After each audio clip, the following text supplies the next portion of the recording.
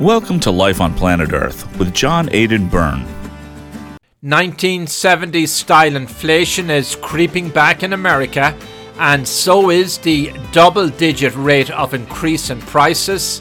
Yes, next year, inflation will be out of control, just like in the 1970s when the tie-dye shirt and bell-bottoms were all the rage, and we had an oil shock and interest rates of 20%. That's the alarming scenario our guest coming up is laying out for us. Inflation, says Dick Bove, the famed bank analyst at Odeon Capital Group, will be out of control by 2022, and the Fed in America will have no way to stop it. The problem? Too much money printing. You can't grow money supply 10 times faster than the economy and expect that inflation will stay low. I don't think that can happen.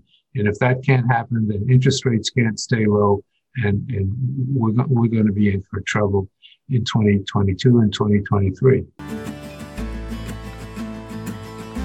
A voyage of discovery in an uncommon age of unparalleled scientific, economic, political, and social upheaval, Life on Planet Earth searches for the unvarnished truth, answers, solutions, and above all, hope for our existential crisis. Dick Bove of Odeon Capital Group says that while prices will keep going up at 1970s style rates in America, you won't be told that by the government. It is going to try to cover it up.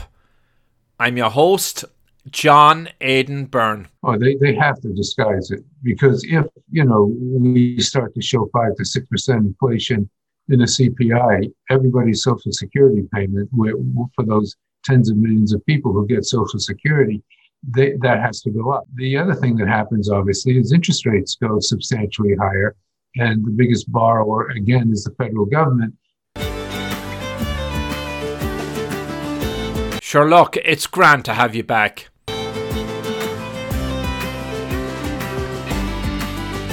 To protect her home and family in a disaster, Karen was willing to wade through water, mud, and insurance paperwork. Yeah, I can do this. You go, Karen! By simply understanding and updating what her insurance covers and doesn't cover now, she'll be better prepared no matter when disaster strikes. Learn other simple ways to protect your home and family before a natural disaster at ready.gov. That's ready.gov. A message from FEMA and the Ad Council. Well, I'm delighted to welcome back Dick Bove, a legendary bank analyst with Odeon Capital Group. And Dick, you were on my show some time ago, and we talked in broad terms about the debt we have in our economy and globally. Federal debt, stimulus spending, the Federal Reserve buying back corporate bonds. It's just there's no end of it. It's a mountain of debt. But we've come to a new stage in this. During our earlier conversation, we touched upon inflation, and you noted that you asked questions about why is there no inflation, signs of it. But most recently, you addressed that. And I want to read a note you put out to your clients recently. Ex-Vice President Cheney has been quoted as stating that federal budget deficits in America do not matter. Modern monetary theorists would agree. They argue that federal deficits are beneficial in that they drive growth. Problems arise when the growth in deficits outstrips the ability of the economy to use the money created by the deficits. It appears to me that federal deficits do not matter until they do matter. They matter when no one wants to pay for them. At that point, the central bank must make the payments, and that creates a problem. The problem is inflation. Explain to me what you're talking about. The trailing 12-month deficit, I think, is $3.2 trillion at the present time. The estimates for this year, fiscal 2021, had been for $2.3 trillion. But now it looks like we're going to get this $1.9 billion stimulus package. And in addition, I believe we're talking about this August or September, another stimulus package, which could be even bigger than the 1.9 trillion. So let's just roughly guess that the federal deficit is going to be $4.2 trillion. Someone's going to buy it. Who's going to buy it? Well, basically, there are four sources generically of buyers of the federal deficit. The first one, and the one that used to be the most important, was the Social Security Fund and associated, government pension funds. We'll say 10 years ago, roughly 4.5 of every $10 in debt outstanding was owned by the Social Security Fund and government funds. And they can't do this anymore. They've run out of the money to buy incremental debt. And in the last few quarters, they've been actually decreasing their ownership of the government debt. All right, the second generic fund is foreigners. And foreigners had gotten themselves up at one point to owning 2.5 of every $10 in federal debt. And they don't seem to want to buy it anymore. So now we've taken out, those entities which have owned 7 out of every $10 of the federal debt. So who now is going to buy it? Well, the American public. The American public, basically, has stepped up and owns right now about 3.5 of every $10. Now, again, I've taken out the Social Security Fund and the foreigners to come up with that $3.5. But that's still not enough. It doesn't eat up all of the debt that's being created by the federal government. So we have to find the Federal Reserve. The Federal Reserve must buy any debt issued by the government or any deficits, created by the government, and they have no option. They must do it. It's not a question. They must do it. So the net effect is they've been doing it. Last year in 2020, they bought $2.5 trillion. They added on to that $600 billion of mortgage-backed securities, and now you're up to $3 trillion, not all of which is federal deficit. But what that did was it caused money supply growth to be 26% for the year. That just never happened since they redefined money supply back in 1980. So now, let's take that 26% and spread it over 2 years. We've got money supply growing at 16% a year. We've got the growth in GDP growing at 1.4% a year over that 2-year period. So money supply is now growing 10 times faster than the economy. That's inflationary. Well, you said the US will be back to a 1970s environment next year. Inflation will be out of control and the US Federal Reserve will have no way to stop it. They're strong words, Dick. Yeah, well, unfortunately, I think the inflation that I'm talking about has already begun. We don't have to wait till next year. I think if you take a look at commodity prices, which, as you may remember, Alan Greenspan used to do as his early warning signal as to overheated economy, inflation, et cetera. These commodity prices are rising pretty rapidly. I took a basket, which includes certainly gold and silver, but also, live cattle, lean hogs, sugar, soybeans, you name it, they're in there. And, they're growing at this, unbelievable 16% rate also. So I think that, the inflation, has already begun. But, the reason why the Fed will not be able to stop it is because, again, if the federal deficits continue to grow and the Federal Reserve must buy them, in other words, the Federal Reserve cannot say, no, we don't want them. They must buy them. So if the federal deficits continue to grow and the Federal Reserve has to buy them, then they'll continue to print money at this incredibly rapid rate. And in printing money at this rate, they will create the inflationary environment that I think existed in the 1970s. But the official headline inflation rate in America now is hovering around 2%. So are these lagging numbers that you're talking about? No, I don't think they're lagging numbers. I raise questions concerning how the inflation numbers are created. I'll give you a simple answer than a more complex one. The simple answer, for example, is that housing prices were up 10.6% last year, according to Fannie Mae. That's not in the CPI.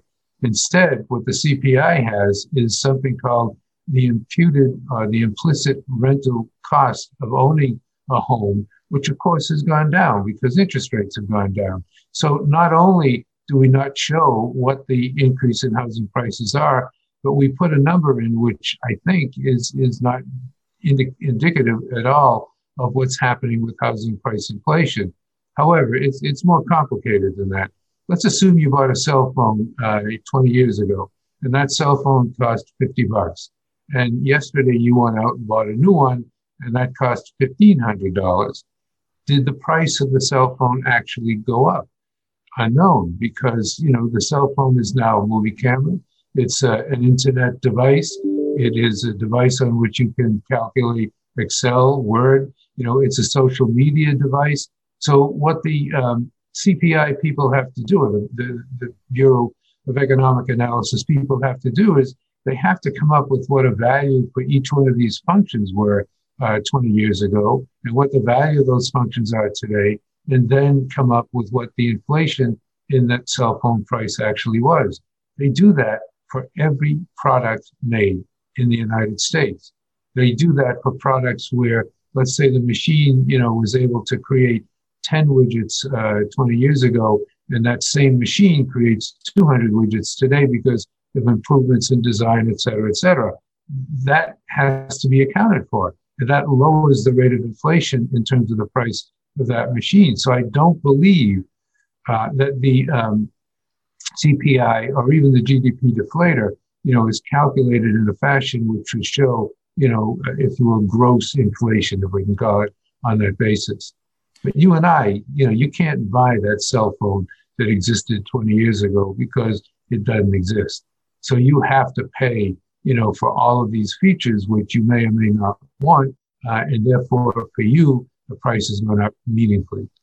So next year, as inflation gathers steam, will the real numbers be reflected in the public domain? Will the Federal Reserve say, hey, yeah, really, we're into 5, 6, 7% territory here or more? Or will they do what they're doing now and disguise it?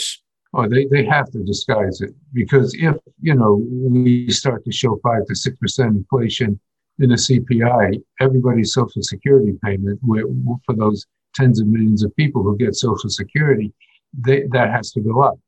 And the Social Security fund, as I said earlier, is running into trouble collecting the money now to make the payments. What happens if, we've got a 5 to 6% inflation rate? The other thing that happens, obviously, is interest rates go substantially higher. And the biggest borrower, again, is the federal government. And therefore, the federal government's cost is going to go up. I mean, the federal government cannot pay the interest on the debt today with its current, revenue streams. It cannot pay to roll over the debt, again, using its current revenue streams. Now, presumably, what would stop the inflation is a significant tax increase, which would result in a significant recession. So we're looking at some very tough issues that have to be worked out, over the next couple of years. And I don't think anybody's going to like the results. You're saying the Federal Reserve is playing with the numbers and that it is pretending inflation is low when in fact it's much higher, and they're going to play that game into next year. Yeah, it's not the Federal Reserve that produces the inflation numbers. It's a different government agency. And I'm saying that they are under pressure to keep the inflation number down, because if they let the inflation number go up meaningfully, it's going to cost the U.S. government a staggering amount of money. Okay, well, here's where I'm troubled, Dick, that you can determine, and you have mentioned the various prices, and people can look up the public records and they can go to the markets and can see where commodities are at. So why wouldn't this government agency play that same game, play by the same rule book? Well, again, let's assume that the government, took the same approach to manufactured goods like a cell phone as it takes to the price of soybeans. I mean, the price of soybeans is simple. You know, you can't say that there's more value added in the soybean today because it has more minerals or vitamins or what have you in it. You know, you're going to take, what was the price of the soybean yesterday? What is the price today? You just don't do that with manufactured goods. With manufactured goods, you have to look at the functionality of the product today versus what the functionality was in the past. You have to look what the productivity of the device is versus what the productivity was in the past. And when you do those things, you can lower inflation meaningfully. And there is a tremendous need for that to happen. Because again, I apologize for repeating, but you can't let inflation get out of hand. Otherwise, Social Security payments will get out of hand, and so will the interest rates on the federal debt. I apologize for that phone ringing. That's very good. Well, you're a busy man, Dick. The real inflation will be in 1970s levels next year by your forecasts. So let's look at the 1970s.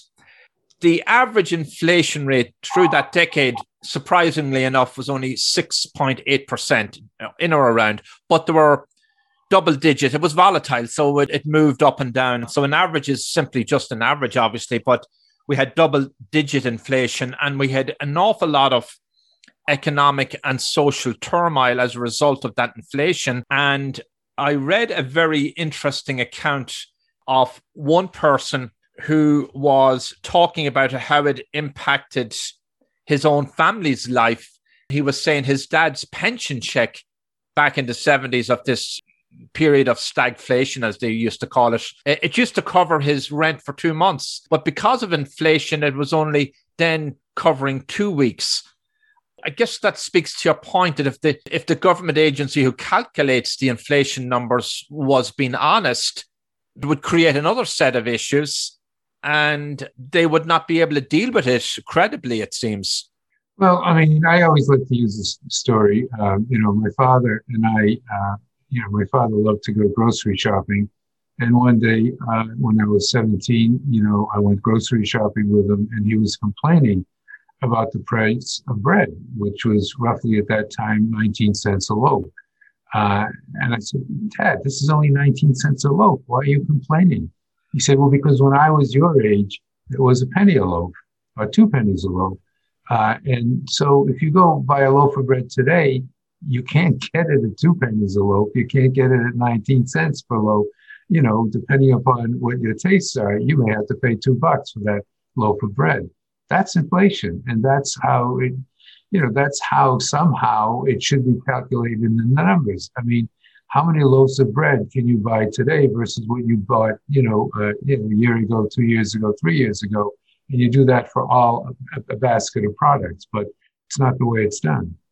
Hi, I'm Danica Patrick. Watching my nieces grow, play, and learn is amazing, but not every child gets to be carefree. 1 in 6 kids in the U.S. are hungry. This breaks my heart, and it's something that Feeding America is working to change. Each year, the Feeding America network of food banks rescues billions of pounds of good food that would have gone to waste and gives it to families in need. To help, visit feedingamerica.org. Brought to you by Feeding America and the Ad Council. My guest is Dick Bove, the famed bank analyst at Odeon Capital Group, and we're talking about what's just ahead for prices in America. Inflation reminiscent of the 1970s when prices were out of control. I'm your host, John Aidan Byrne. Who are the winners and losers in this vicious cycle of inflation as we go into the next 12 months? Well, I think that in the beginning of an inflation, most people win because they're going to pay back their debt with cheap dollars and they borrowed expensive dollars. If you're a financial company like a bank, you're going to win because your loan losses are going to go down, your margins are going to go up, your unit sales are going to be higher. But ultimately, you're going to be devastated because these cheap dollars just don't buy as much in real goods as they used to. The people who benefit most are farmers, because basically the value of everything that they produce is increasing, and the value of the land which produces it increases. So, when people ask me what is the best way to protect itself against inflation, I say go buy a farm, because that's where you get that tremendous benefits from the increase in prices. Now people would tell you gold and silver. I personally own a couple of cryptocurrencies because not Bitcoin, unfortunately, but because I think that who knows, maybe people will think that that's a store of value. So people will be searching for some type of value that they can obtain and stay with, and it's going to be extremely difficult, for the average person to deal with inflation. It's just not good. I mean, this woman, Amity Shlaes, the conservative writer, wrote this book about the Depression, in which he argued that she couldn't understand why the Federal Reserve was so intent on keeping prices up, or why the government was so intent on keeping prices up, because they should have let prices go. And I don't understand today why the Fed thinks it is so good to have 2% inflation if workers are not going to get 2% increases in their income. I don't get it. I don't understand why inflation is good for anybody. By your measure, we'll have double-digit inflation over the next 12 to 24 months. I think the official rate will go up, but it's hard. I can't tell you with any degree of certainty that we'll have double-digit inflation in 12 months. I mean, I don't know. What we'll have, in my view, is significantly higher rates of inflation, whether that's 6%, 8%, really doesn't matter to me. Because 6%, 8%, 12% are all going to create the same type of distress that you would imagine if prices just simply continue to go up. When consumers go shopping, or somebody goes to buy their car, or looking to buy a home, or just do general shopping, they're going to see the prices creep up there.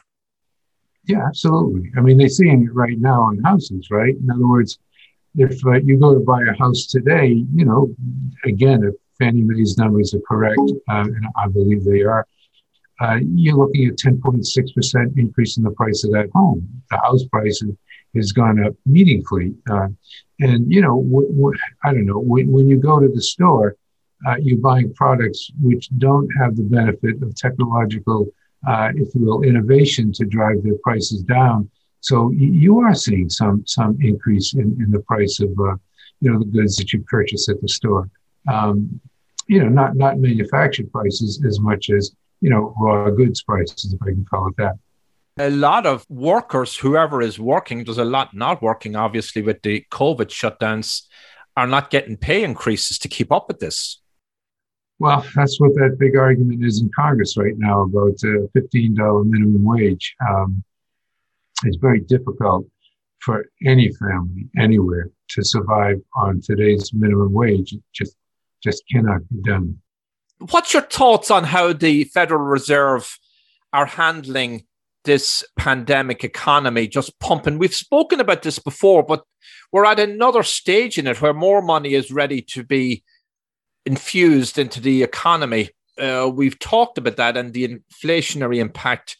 What's your take on it at this point? Are they going too far? Are they driving the economy over the cliff? Or are we going into some madness, some voodoo kind of economy? Well, when you basically, the Federal Reserve set up 13 what they call facilities to siphon funds into the economy, to strengthen the economy. The problem is it didn't work, right? In other words, 5 of those facilities, the Main Street Lending Program, their participation in the Paycheck Protection Program, the what they call a TALF program, they get money directly into the economy. Those programs are insignificant in size, and they basically have not, resulted in any significant increase in economic activity. On the other hand, all of the other facilities that the Fed has, those that protect primary dealers, those that protect the commercial paper market, those that deal with buying treasuries, which are buying mortgage-backed securities. Those programs are working incredibly well, and the Fed is doing a phenomenally good job in handling that side of the equation. In other words, the financial side of the equation is being handled magnificently. The economic side of the equation, they just don't have the capability to solve. They can't get at it. They keep promising they'll do something about it, but they're making a promise which it is not working. And if we go back to these money supply figures again, let's say 10, 15 years ago, $1 of M2 would get you somewhere between $1.80 to $2 in, if you will, economic growth in GDP, right? Today, $1 of M2 is getting you $1.13 in economic growth. And that is the most dramatic way, the velocity of money, if you will, that is the most dramatic way of showing that all of this money is not creating economic growth. Just isn't happening. There are too many other factors, the pandemic, the growth in the economy, et cetera, et cetera, et cetera. Basically, you can't solve it by printing money. And that's what we think we're doing. We think we're solving the problem by printing money. We're not. The problem we're solving by printing money is paying for the government deficits. You're a free enterprise proponent. You favor the capital markets. When you look at how our economy is regulated and managed by the Federal Reserve and all the stimulus spending, do you ever step back and say, wow, this is starting to look like a banana republic?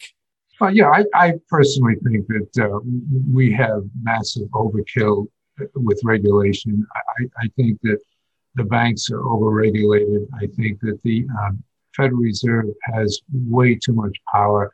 I think, that Fannie Mae and Freddie Mac, which control the housing industry in the United States, are now, if you will, government entities.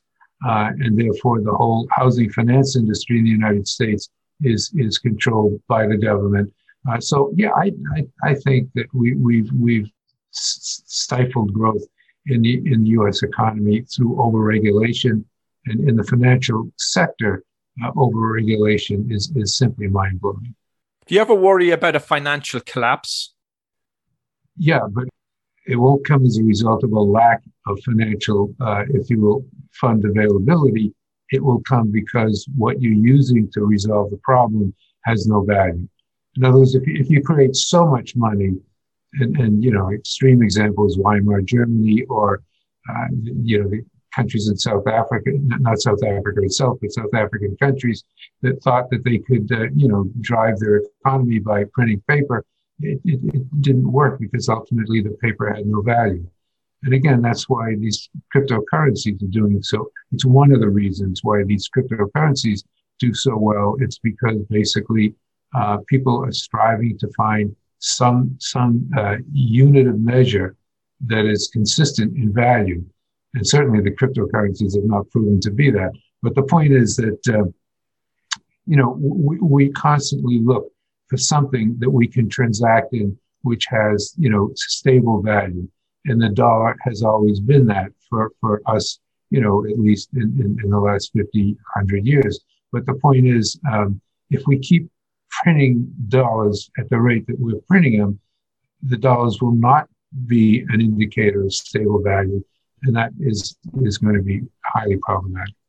Is there an argument out there that maybe we should anchor it to something like gold again? We came off the gold standard back in the 70s.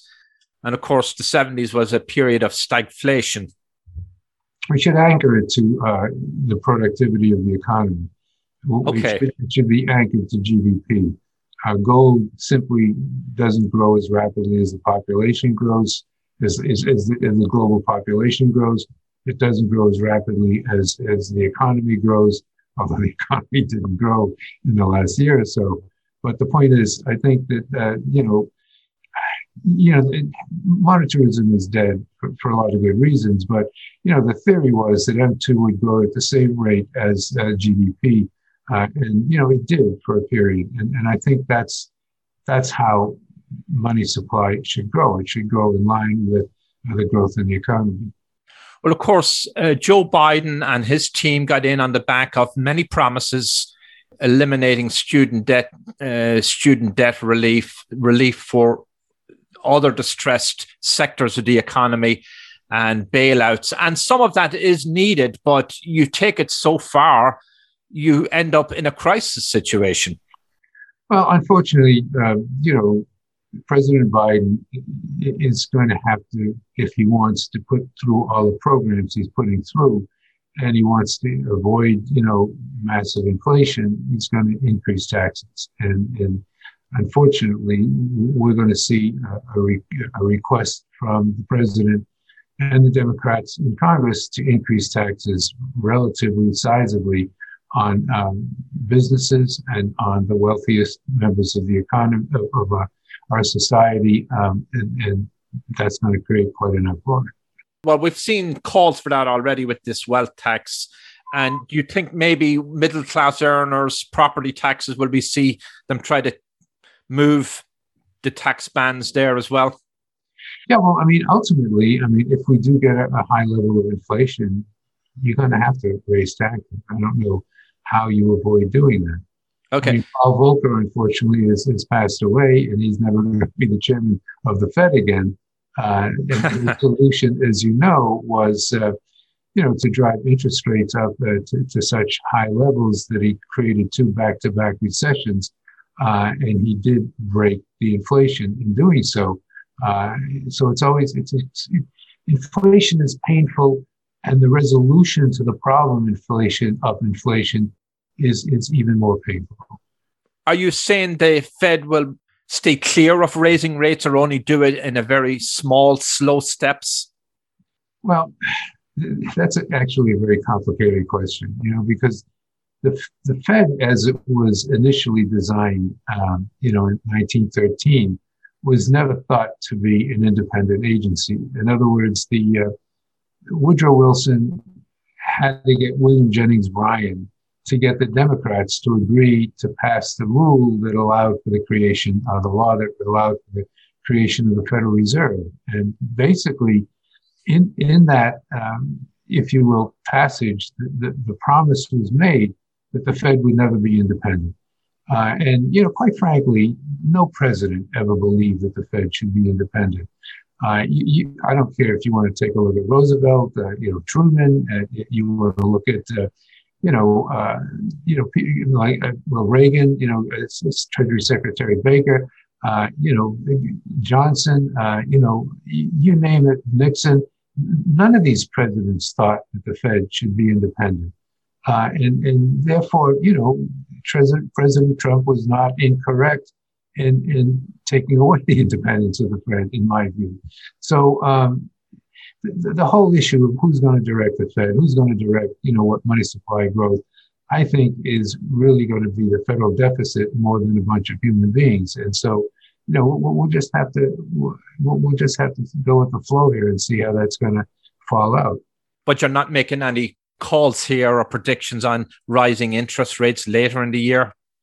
Oh, no, I think interest rates are heading higher. Yeah. They're going to go. Well, long-term rates are moving higher. Yeah. Now, the Fed rate, the official rate, what is it? Like we're almost like near 0%. Well, the Fed will attempt to keep it where it is. The Fed will attempt to keep the short rates, the overnight rates, the federal funds rate, at where it is.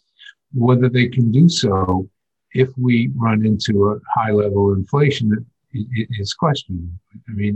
I don't think they can do so, but there are all these unknowns that we're going to have to see about. The only known that I'm basically staying with is you can't grow money supply 10 times faster than the economy and expect that inflation will stay low. I don't think that can happen. And if that can't happen, then interest rates can't stay low, and we're going to be in for trouble in 2022 and 2023. So you're saying consumers should stock up now, buy cheap, stock up on their pastas and food stuff, buy their car, think about buying another home. Maybe it's a great hedge against inflation, any of that? Well, when they start doing that, you know that inflation is here because, you will now be building into the price of goods a presumption of inflation, and then it will be in it. It's self-perpetuating. That's what happened in past periods. People got nervous, market psychology, and people started bidding up stuff. So it fed on itself as well. Yeah, it does. I mean, and I have a very, very simplistic view. I'm not talking about changes in wage rates. I'm not talking about productivity. I'm not talking about what's happening with technology. I'm simply saying if you've got money supply growing at the rate it's growing and the economy growing at the rate that it's going, you're going to find that the inflation is going to increase. And I think that, much smarter people than I am have the ability to take a look at how it affects each one of these levels of economy and get a better feel and projection. But all I'm saying is you cannot have money growing 10 times faster than economic output and expect prices to remain the same. Well, Dick, on that sage and wise note, I will thank you for coming on my show. Stay well, and we'll catch up and watch the markets.